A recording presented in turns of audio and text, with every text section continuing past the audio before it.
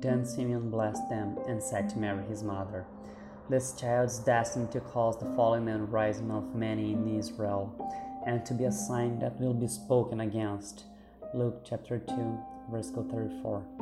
My beloved brothers and sisters, when we speak of promises, our minds are filled with countless blessings reported in the Bible, which can be read further on to which they have been fulfilled.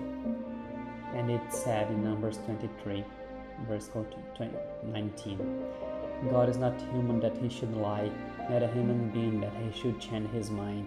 Does he speak and then not act? Does he promise and not fulfill?" What do you learn from this? Our God does not promise anything for nothing, or for the moment to please hearts.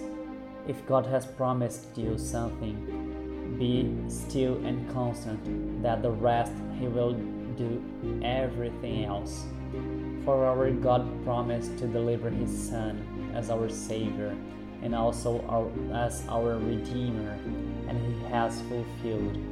So God will do in regard to the promises made, so in the Bible as well as in the revelations using prophets. Only believe that our Lord Jesus Christ will do and contemplate at the right time his glory by acting and resolving everything. Always remember what is written in John 3:16. For God so loved the world that he gave his one and only Son, that whoever believes in him shall not perish, but have eternal life.